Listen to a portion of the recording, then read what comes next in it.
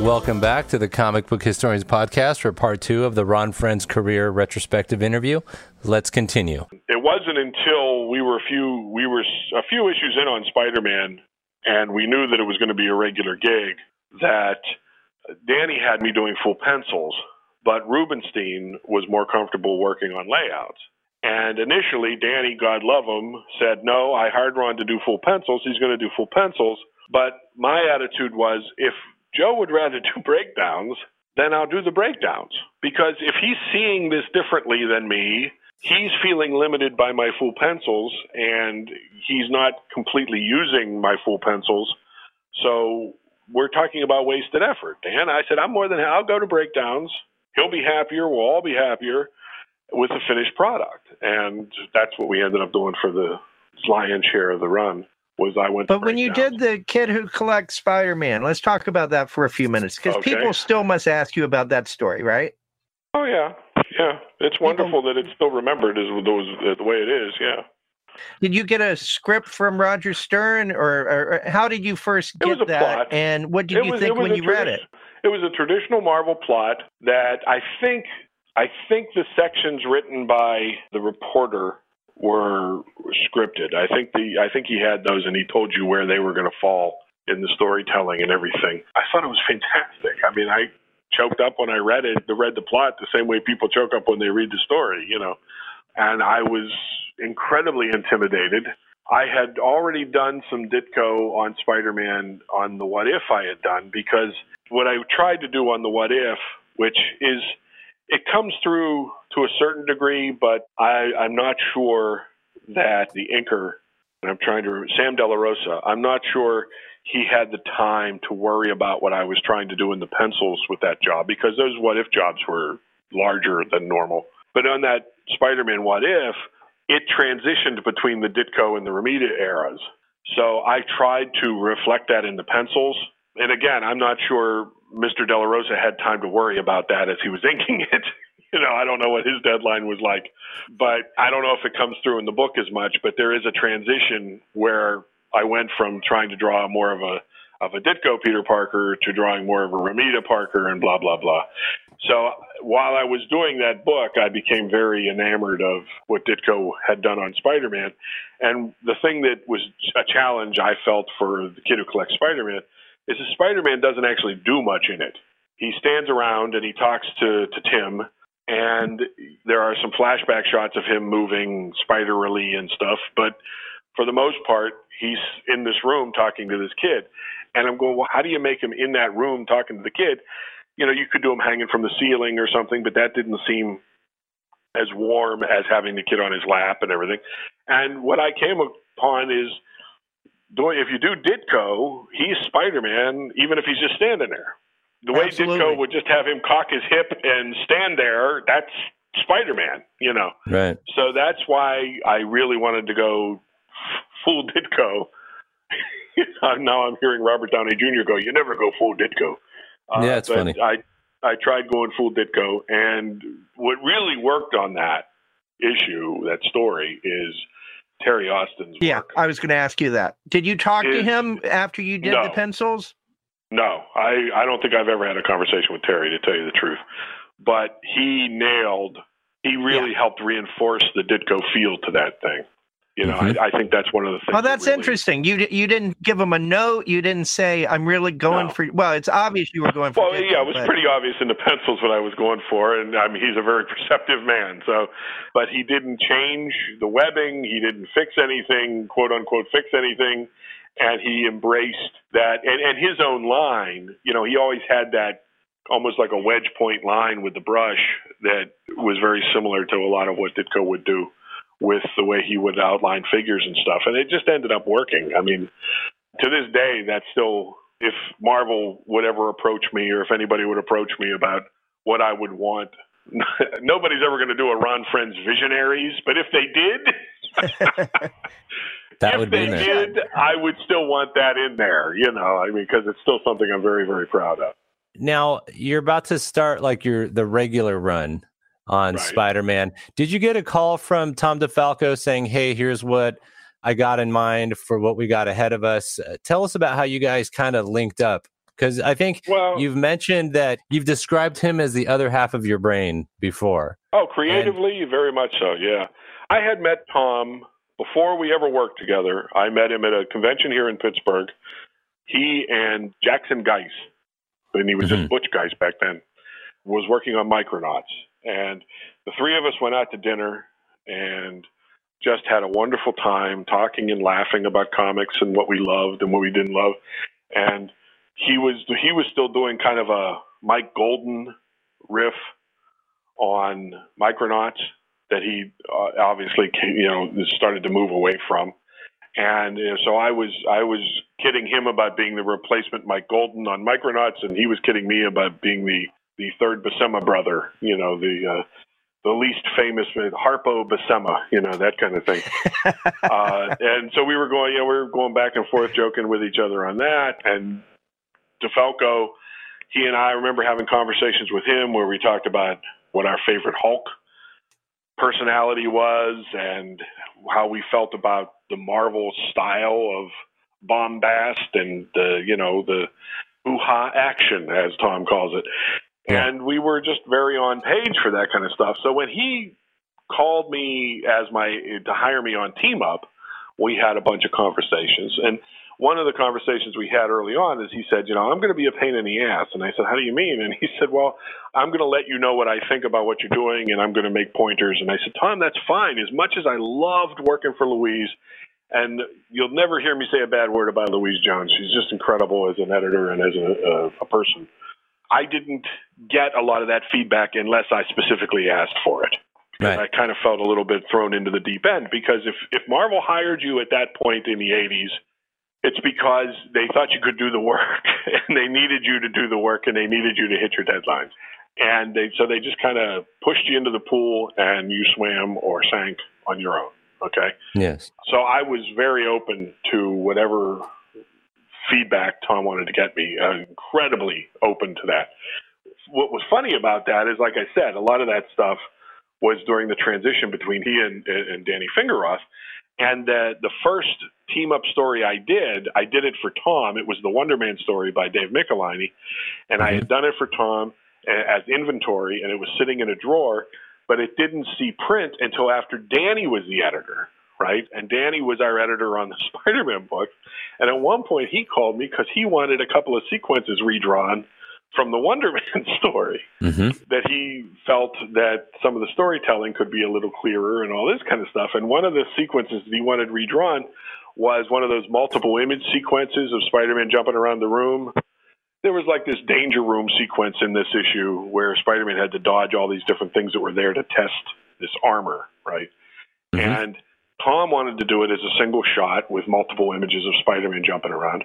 And that's the way I did it. And Tom approved it, and it was sitting in the drawer. Danny wanted all of that redrawn. So when Tom was, talking about what a hard ass he was and everything, I said, hey, hard ass, I just had to redraw pages from a job that you accepted. And he goes, what job? And I told him, and he went, son of a bitch, really? And so Danny was a bigger pain in my ass than Tom ever was.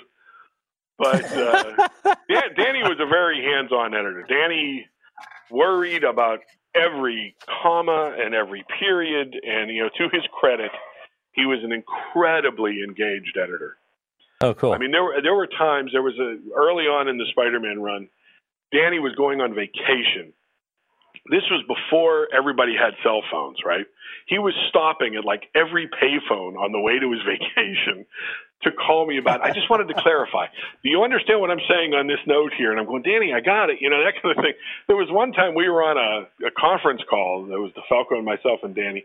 And Tom and I finally had to gang up on him and just say, Danny, it works. It's okay. I mean, he would ask for panels to be redrawn, and then he'd have somebody in the office do a correction on the redrawn panel. I mean, it was like, the guy was amazing. I mean, you got to give him his due, I mean, highly detailed. Yeah, I mean, and if you're going to pay an editor to do the job, you don't want somebody that's just a traffic manager. You want somebody that's engaged, that is really paying attention. As big a pain in the ass as it can be, that's what you want an editor to do, Right. There's that interesting mix of crafting it till it's finally done. And is there some neurosis or anxiety there or not? But the final product is good. So there it is. Well, that's ultimately, and even in that one conversation, Tom and I were more concerned about, can we just move on to the next problem? It works. Let's settle for it works right now. It works. Okay? Yeah. It might not be perfect. We'll worry about perfect next issue. It works. Let's move on. It's interesting. So this is kind of the beginning of you essentially putting the star character in new costumes, like the black costume in issue 252. You also did the Eric Masterson Thor costume, and then even the blue Superman. So, what did you think of the black suit when you first saw it? And also, was there a discussion in the beginning that it was going to be an alien later? DeFalco came up with the fact that it was an alien. Uh-huh. So I don't necessarily remember him bouncing that off of me, because that was stuff that we were dealing with pretty quickly in the books. When I first saw the black costume, I thought it was a bad guy. They sent me a plot and some Mike Zeck drawings of the costume, and I thought it was a new villain because I hadn't read the plot yet. Mm-hmm. And I said, well, this new villain looks kind of cool. And they said, that's not a new villain. That's Spider-Man's new suit. Yeah. And I went, son of a bitch. Right when you got the book, yeah. 25 years I've waited to draw Spider-Man, and when I get here, he's not Spider-Man anymore. I mean, I liked the design. I thought it was fine. The two issues that Leonardi did, I think, really helped me get a handle on it. I mean, it's easier to draw, too, right? Because it's like solid black. You would think that. You would think that. But, if you look at how many people draw those damn legs wrong, to this day, it depends on whether or not you're paying attention. Because that's funny. Everybody draws the fucking legs wrong. Pardon my French.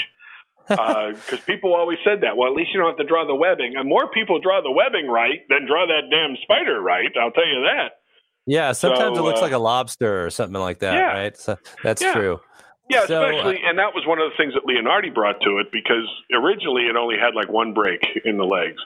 It came up and then down, and it just had the one break, and it kind of fanned out from the top of the body. And what Leonardi brought to it that really I think works, it makes it look more organic, makes it look more like a spider, is that second break in the leg. But that's where everybody has trouble, is where that break is and how that's funny. How it sits on the chest and how it goes around his rib cage. And I mean, some people just draw it like it's a friggin' lightning bolt going around his rib cage or something, and it's not supposed to be. In these issues, this is where you and DeFalco, I mean, you co-created like so many characters together, but in this run, a couple characters come to mind. Puma, who you guys introduced in 256, you co-created Silver Sable in 265. Were you guys having like phone calls on how these characters would get visually fleshed out? How was that? Well, the phone calls we were having, because that was one of the questions a few minutes ago, Tom made it clear for whatever the duration of our stint was that he wanted to create new characters and not use the classics. And I said, okay. And then he bought the infamous animal cards from late night television, and from the late night animal cards came Black Fox, Silver Sable, Puma. Right. I think that's it. I think those are the main ones. So Black Fox showed up in our first, we did 251 and 252. We did off of a plot by Roger Stern. Yes. And then he did 253, 254 with Rick Leonardi. And then we started with 255. So, where in the run we found out that JR wasn't coming back, I could not tell you.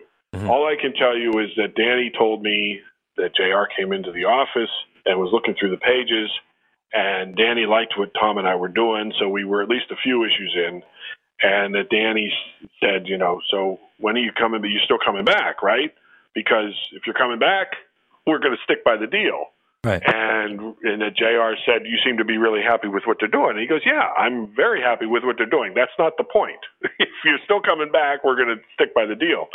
And JR said, just give it to him. I got my hands full with the X-Men. I'm fine. And Danny called and said, we're in. We're just going to keep doing what we're doing. Now, where in the run that happened, I don't know. But I know that it happened, and the first time I met JR in person, I thanked him for my run on Spider-Man.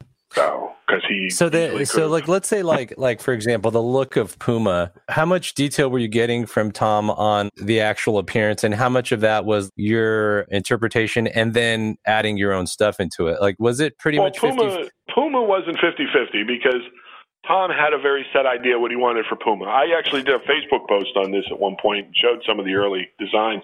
Uh-huh. My first design for Puma was very much a person with long black hair, long straight black hair, like an American Indian with a helmet, bare-chested and all this kind of stuff, with a helmet that looked like a puma, that kind of thing. And Tom said, no, I really do want to go more wear Puma, or whatever you want to call it. Yeah, I see. And he says, I want him to change. So I did a couple other designs, some where he was too cat-like, and Tom said, can we find somewhere between this and this? And I said, okay, well, I know where you're going, okay. And I came up with the original outfit. I called in a friend of mine, Richie Anazeski, who really helps me out anytime I need to design new characters.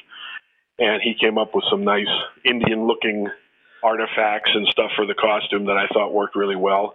And we did the initial costume. I didn't do a color sketch because I hadn't created a lot of characters up to that point. These days, when I'm designing a character now, I almost always do it in full color. Full color, There are some exceptions, but for the most part. I mean, on Blue Baron, I've done color sketches for almost all the characters. Some of the more minor characters I haven't, and Glenn Whitmore does the coloring himself. But for the most part, if it's a main character, I'll do the design in color. But back then, I wasn't doing that. And the colors they came up with worked fine, but what I wasn't happy with in the initial costume was that there was some confusion as to what was his own fur and what was part of the costume. Mm-hmm. And I wanted it to be much clearer as to what was supposed to be. Like the stuff at his shoulders was supposed to be part of the costume, and I would have colored that red and not close to the orange of his own fur, that kind of thing. So that's why when he appeared later, I simplified the costume so that anything you were seeing was pretty obviously his fur, that kind of thing. Mm-hmm. And I did do a color sketch for that one. But yeah, so Tom had a very set idea what he had. The costume he left up to me, but the design of the actual character was very much Tom. Silver Sable, he kind of left up to me. I think it was his idea to have her be petite, though. One of the things that kind of got lost in that game of telephone was that she was only supposed to be like 5'1" or 5'2" or something. Oh, okay. At the time, I was actually living with and engaged to a young woman who was 5 foot even. So I was actually drawing her like she was like 5 foot even, because I loved the idea of her ordering around these big mercenary guys who were all like 6 foot, that kind of thing. Because even Spider-Man's supposed to be like 5'10". Right. And so I drew her short, but when she went off on her own and got her own series and stuff, that's one of those things that kind of gets lost in the translation sometimes. And she was supposed to look very much like Marilyn Monroe. That was basically in the Bible of the character. Okay. Yeah. Well, no, that was me. Oh, that was you. There you go. Bible covered all the stuff like what country she was from and the Wild Pack and the uncle that she had early on and all those characters, I mean, he left the actual look. The only thing that was changed from the original look was, since we had Black Cat at the time and she was a regular in the strip, my original drawings of Silver Sable had platinum blonde hair. I was still using a little bit of yellow in her hair to make it look like platinum blonde hair, because Black Cat had white hair with light blue on it. Because it makes sense, somebody named Silver Sable would have silver hair, but I didn't think of that. I didn't think that was a really good idea with Black Cat. I was overridden by editorial. They said, no, that's ridiculous. Her name's Silver Sable. She's got silver hair. I went, okay. So there you go. That makes sense. Who's left? Black Fox. Black Fox, yeah. He was the older guy. He was supposed to be, reaching retirement, so I gave him the white mustache. And in his first appearance, he pretty much just wore a black bodysuit. When he appeared later, I added some, like a backpack from to carry his booty in and things like that. But, I mean, for the most part, he was just wearing a black bodysuit. So yeah, he wasn't much of a challenge. I liked drawing the character, though. I thought he had a very expressive face. So Shooter had that incentive program. So you received a piece of those character appearances, How did those? Were there new character agreements? Was there a form for that, or what? Yes. Or was it just? Tell me how that worked. Oh, they were all over you to fill out the paperwork anytime you created a new character. Yeah. Okay.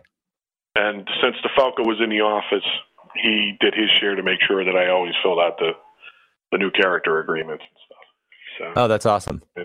Yeah. When DeFalco said we're going to do new characters, was that entirely a creative decision, or was it also, hey, we're going to create characters that we actually have some piece of? My guess would be it was mostly a creative decision because he had just gone through Roger doing Hobgoblin to kind of resuscitate the whole Green Goblin concept. Mm-hmm. Right. I'm going to go ahead and give him the credit because he's more than earned it, that it wasn't about making himself any richer. It was about, he always likes to move forward. He'd always rather do new ideas rather than recycle old ideas. If you look at his Fantastic Four run, whether you love it or hate it, it wasn't traditional Fantastic Four stories. No, it was not. There you go. See? So I think that was, creatively, he tends to just be a person that would rather create than recycle.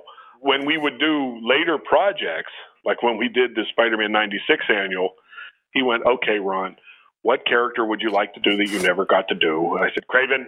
And he said, okay, we'll do Kraven. And then he came up with a fantastic story, flashback story, because what we had talked about wanting to do was the actual moment that George Stacy realized Peter Parker was Spider-Man.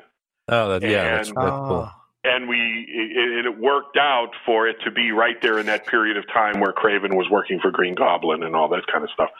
So it worked out great. I got to do Kraven. When we did the 2-issue Web Spinners story that wrapped up that series, he says, what character would you like to do? What villain? Is there a villain you'd like to do that we never got to do? And I got to do Doc Ock. Plus, I also got to do a whole bunch of we did the Sinister Syndicate again, so I got to do those guys again. The Sinister Six? The Sinister Syndicate. Oh, Syndicate. Okay. Yeah. And the only reason that the Rhino was redesigned at all under my watch was because Jim Owsley insisted on it. Mm-hmm. And he wanted the Rhino to become more like a transformer. So maybe he was picturing something more like what was in Amazing Spider-Man 2. I don't know. But I was desperately trying to keep it organic. And the only thing I could think of that wasn't already a part of the Rhino was if you see a real Rhino, there's these plates under the skin that look a little more obvious from different angles. And I said, well, what if I just add those and put some studs on them and shit? Maybe that'll be enough. And, and it was. I just kind of went hallelujah, because I really didn't want to do them mechanical, that kind of thing.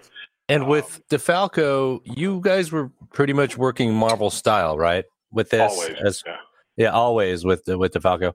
Now, we would have hours long conversations where we would talk about Pete and make sure we were all on the same page with who Peter Parker was, and talk about his relationships with all of his supporting cast, and we would talk about his relationships with his villains, and we'd talk about how he feels about what he does. His relationship with Aunt May and all this kind of stuff. We would just have these long conversations about that kind of stuff. And in the course of that, plots would suggest themselves.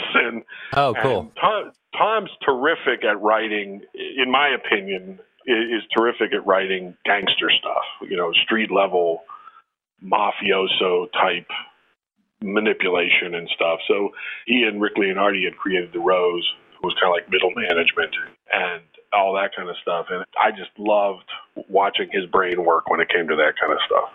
Yeah, I like that character too. That's right. He started, he's the one that got Frank Miller really moving in that direction with Daredevil. I have heard those stories from the horse's mouth, yes, that he handed him some old crime paperbacks and everything and was really kind of the one that planted that seed in Frank Miller. Yeah. Yeah. So now that one Spider-Man Annual 18 in 1984, you did a story with Stan Lee, right? Yeah, Stan scripted it. Yes.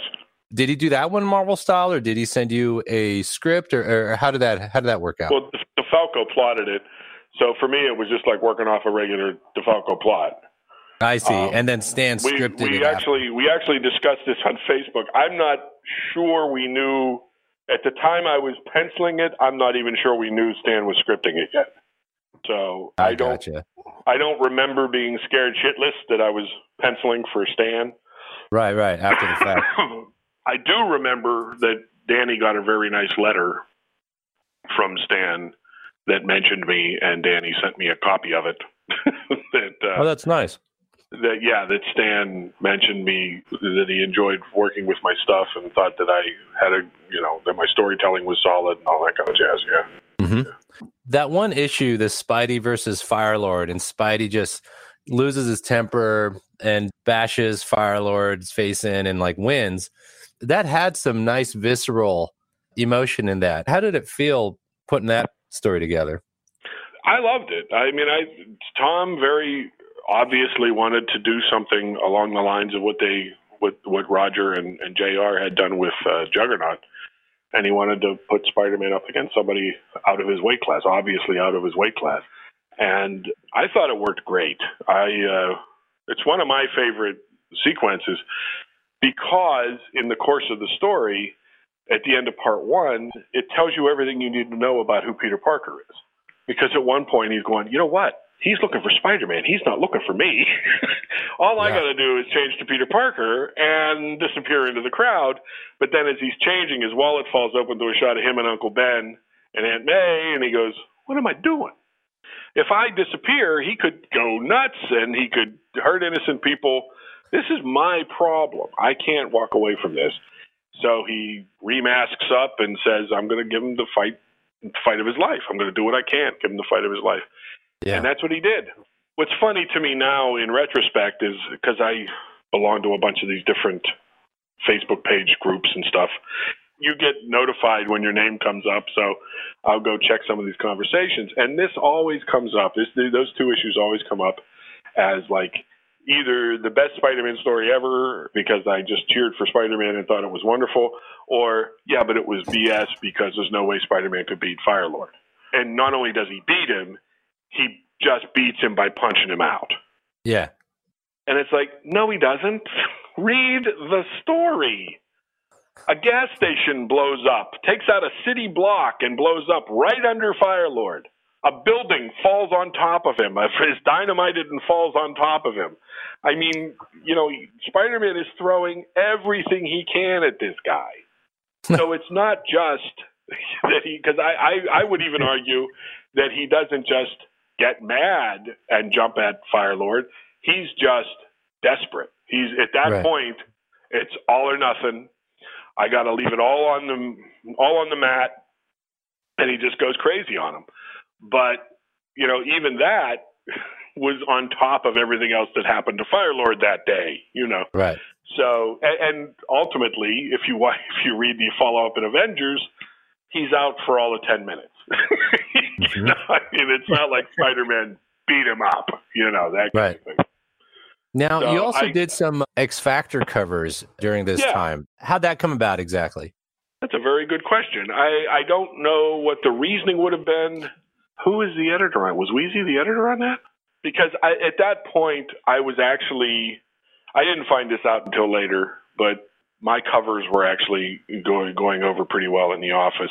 Huh? I was told way after the fact, that they would get together with Mark Grunwald would have these meetings with the associate editors and the assistant editors, and they would discuss different aspects of editing, and they would put all the covers for the month up on the wall, and they would say, they would pick the best of the months and all this stuff, and that my stuff was doing well in that kind of a process. And I think that's why when I was on Thor, I know Ralph Macchio really liked my covers on Thor, so his other two books were Captain America and Fantastic Four, and he said, how would you like to do my covers on those too?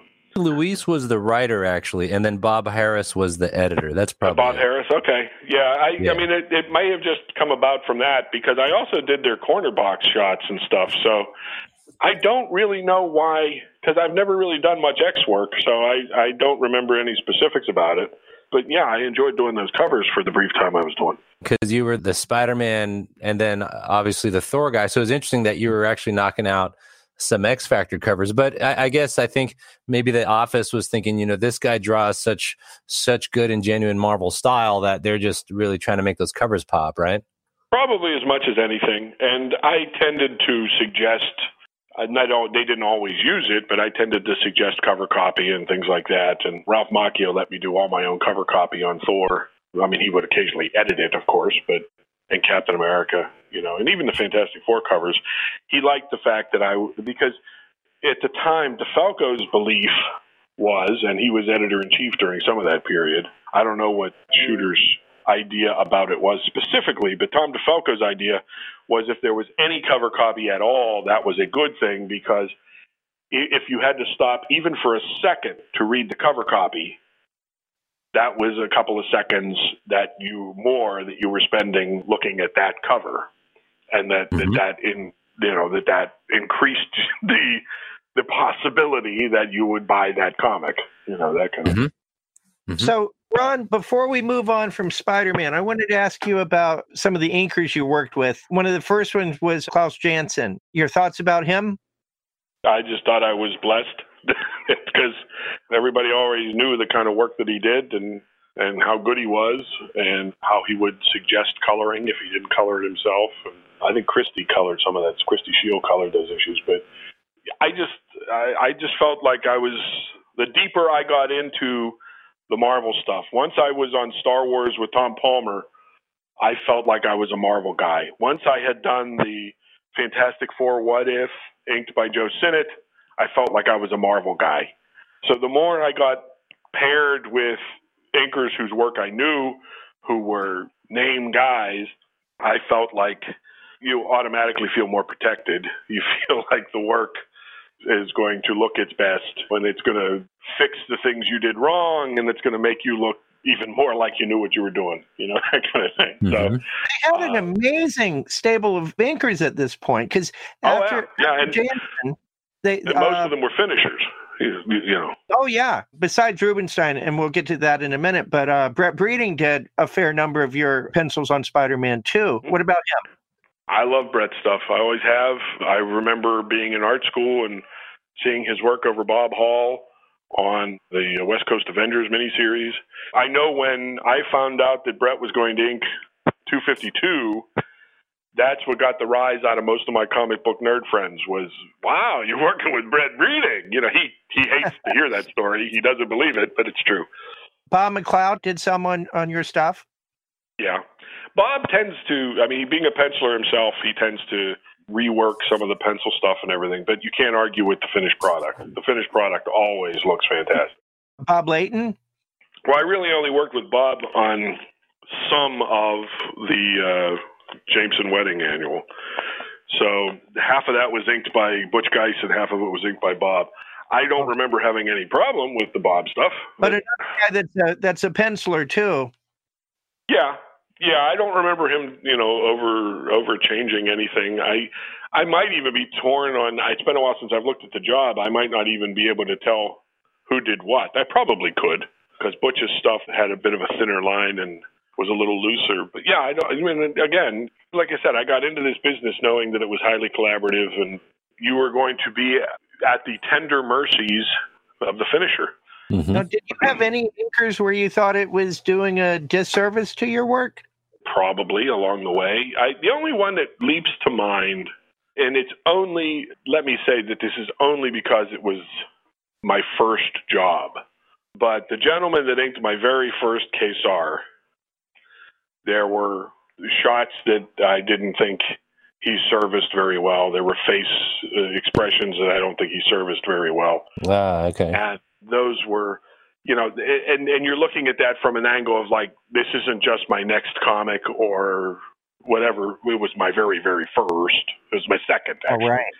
So I found myself a bit crestfallen, looking at it. Certainly looking at it and going, well, I'm never going to get hired again would have been overstating it.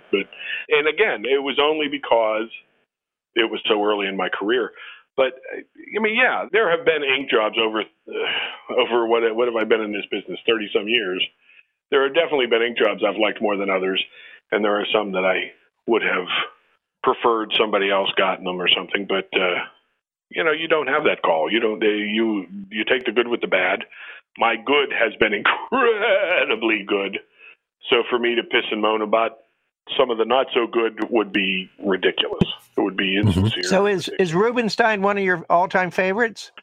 I would work with Joe anytime. Yeah. I don't, he does bring a lot of his own style to it. So I will say this. I prefer working with Joe if I'm not doing full pencils. Because, again, the job will always look professional.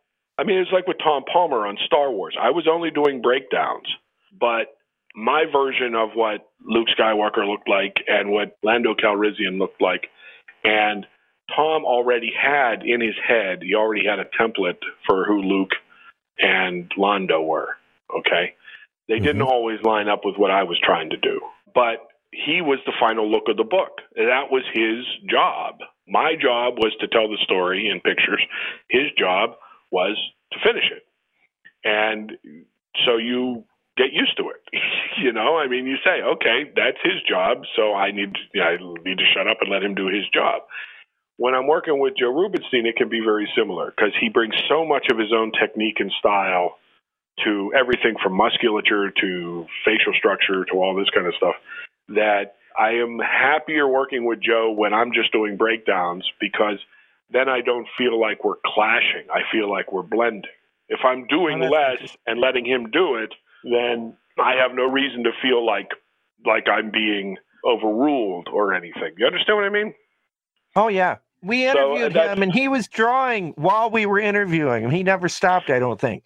From what I understand, he draws constantly. He's an incredible illustrator. His portrait work is incredible.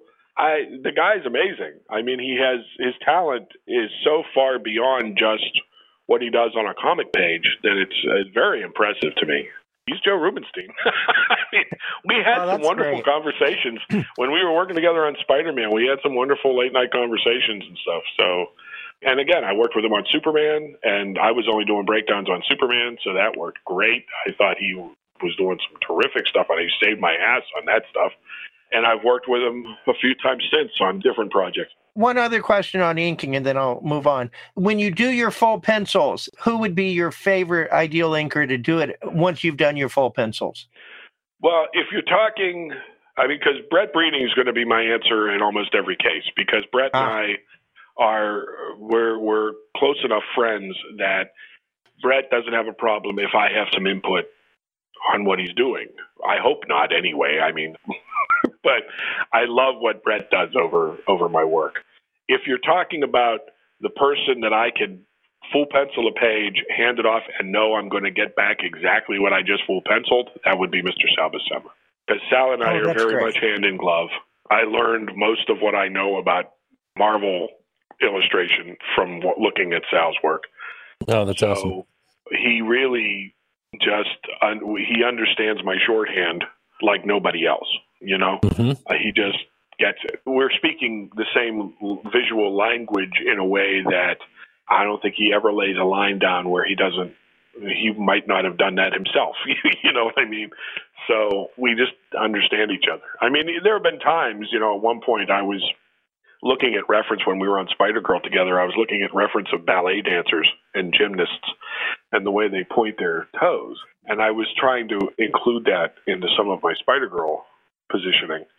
And on some of the angles, like when she's coming at you and things like that, they just kind of look like little wedges coming at you. And Sal said, "What's this thing you're doing with the feet now?" And I explained to him what I was doing, and he went, "Don't do that." I went, "Okay, well, if Sal Buscema tells you to stop, you should probably stop." Mm-hmm. Oh, that's great. So when did Jim Owsley become editor over the Spider-Man titles?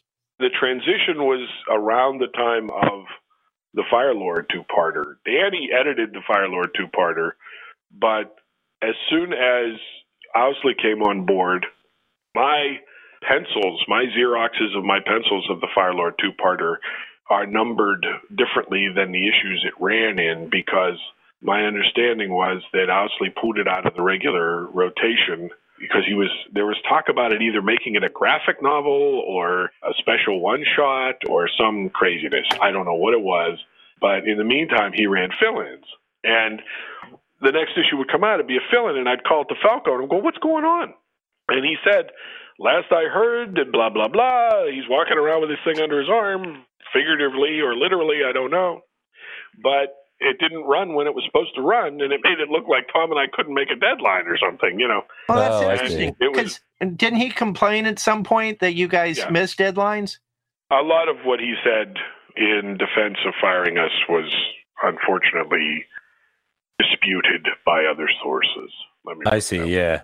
The only two things I'll say about that whole controversy is that Tom DeFalco never missed a deadline in his life, and that Spider-Man was my dream gig.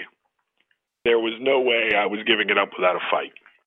Yeah. And whenever he would give us a new deadline, I would meet it. What was going on in the office at the time, what his personal frustrations might have been, and what he was trying to attempt, I don't know. I can't really speak directly to that. I know that he liked the other Spider-Man books at the time better than ours. Mm-hmm. I was at a Spider-Man summit where he referred to Tom and my work on Amazing as the bland corporate Spider-Man. That's crazy. Well, he loved what Peter David and Rich Buckler and Brett Breeding were doing on the Death of Jean DeWolf and everything. He loved that. He loved the Web of Spider-Man stuff, Michelini and I think it was Silvestri and Kyle Baker or something.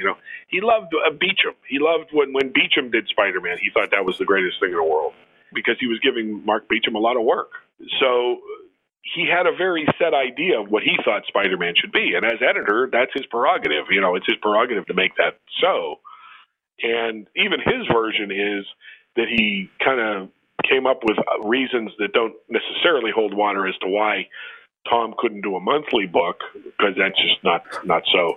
But he even tries to say that he wanted to start like a quarterly book that would just be Tom and Ron doing their bland corporate Spider-Man to their heart's content, that kind of thing, which of course never happened. But so it was just a very confusing, bizarre time.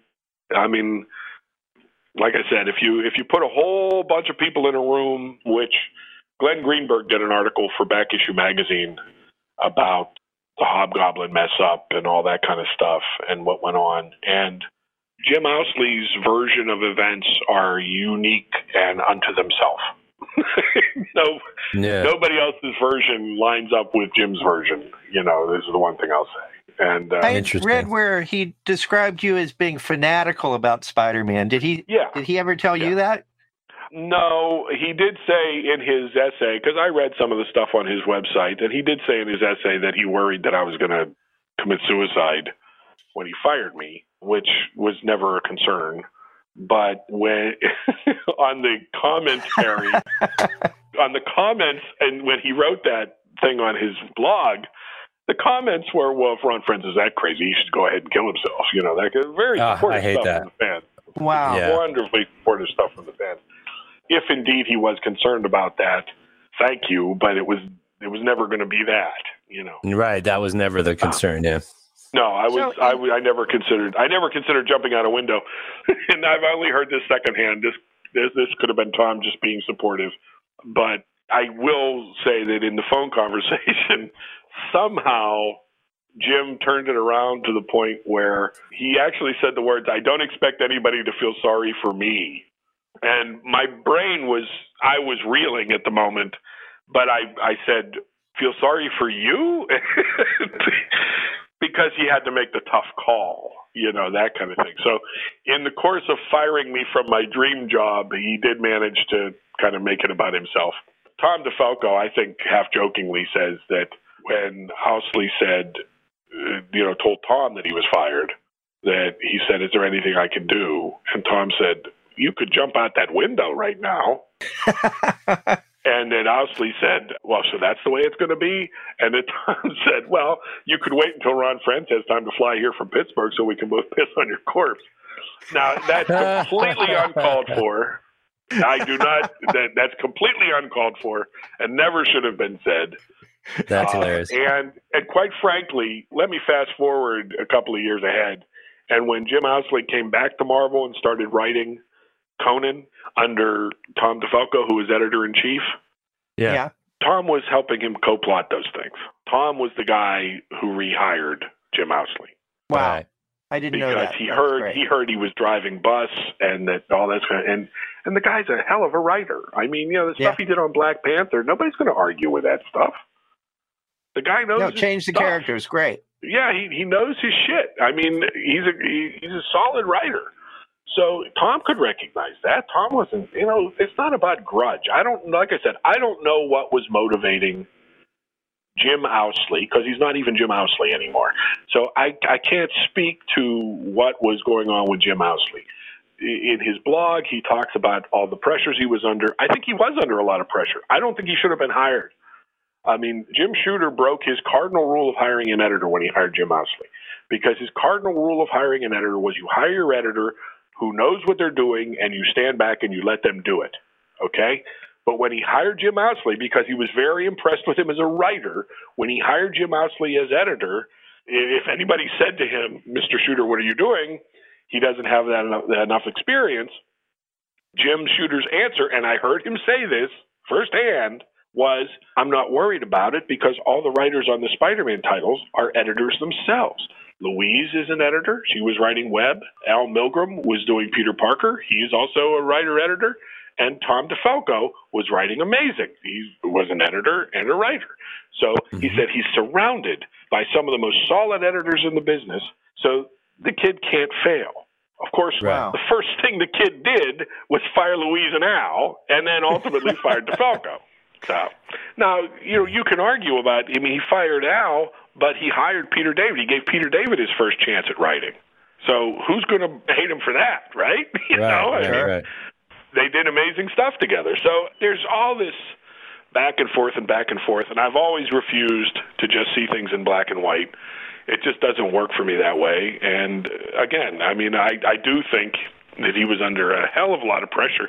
He was younger than I was at the time, and he was given the Spider-Man titles to edit.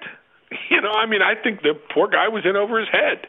I think he was feeling pressure from all kinds of different directions, and I do think that he was seeing things creatively differently than what we were doing. I don't think he might necessarily was agreeing with what we were doing creatively. He thought Spider-Man could be better, and he made the call. That's the thing.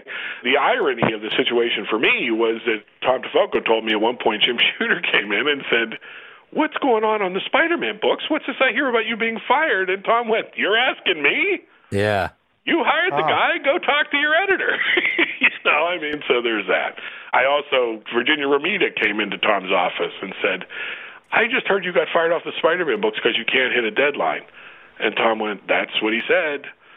He said, "Tom, you guys are the most ahead in the house. I use you guys as the stick that I hit everybody else with." Yeah. That's because amazing. Before he fired us, at one point, using company money, at one point, Jim Owsley got clearance to come into Pittsburgh, fly he and Tom DeFalco into Pittsburgh. We went to one of the more expensive restaurants in the city to have this big editorial meeting. And I'm like, oh boy, what's going on here? And basically, he handed us a new schedule that he wanted us to meet. And we met it. And then he handed us another schedule to meet. And we met that one.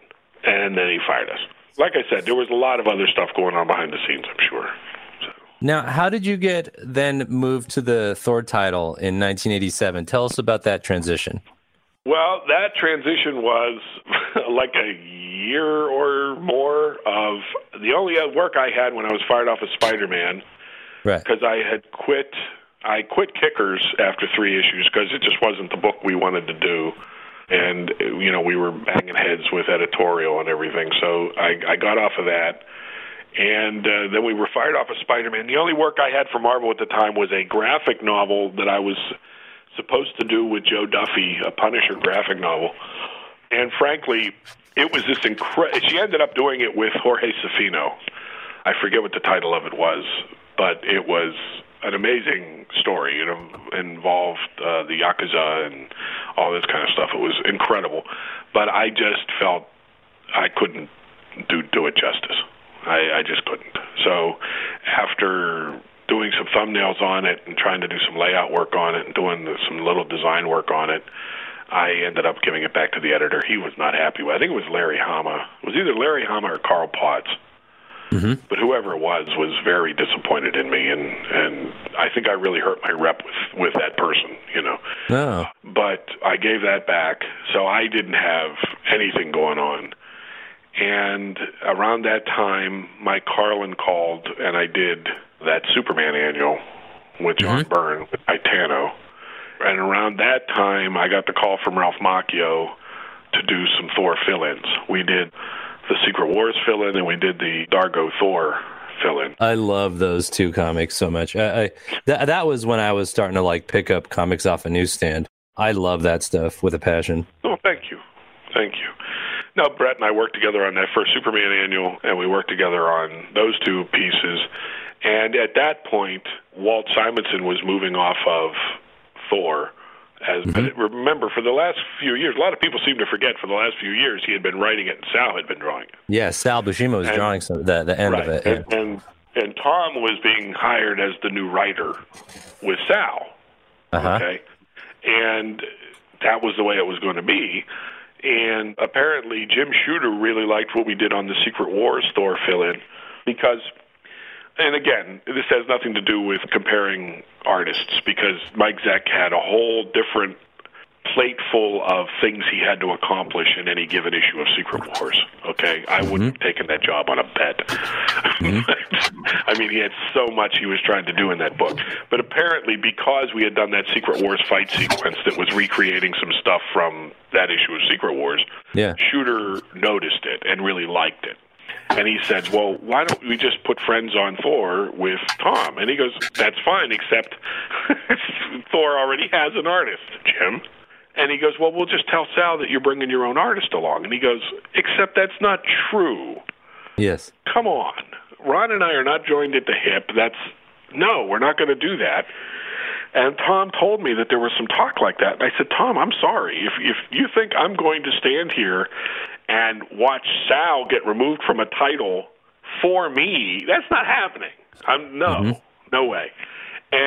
But then what he said is when they were having one of these meetings, Jim Salicrup, God love him, walked in and said, does anybody have a problem if I hire Sal Buscema to do Peter Parker again?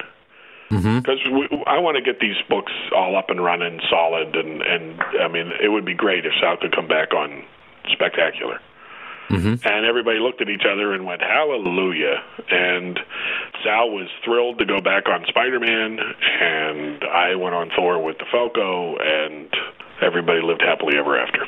Well, this is awesome, Ron Friends. Thanks so much for this riveting and in-depth interview here at the Comic Book Historians Podcast with Alex Gran and Jim Thompson. Join us next time for part 3 of the Ron Friends career retrospective interview. Cheers.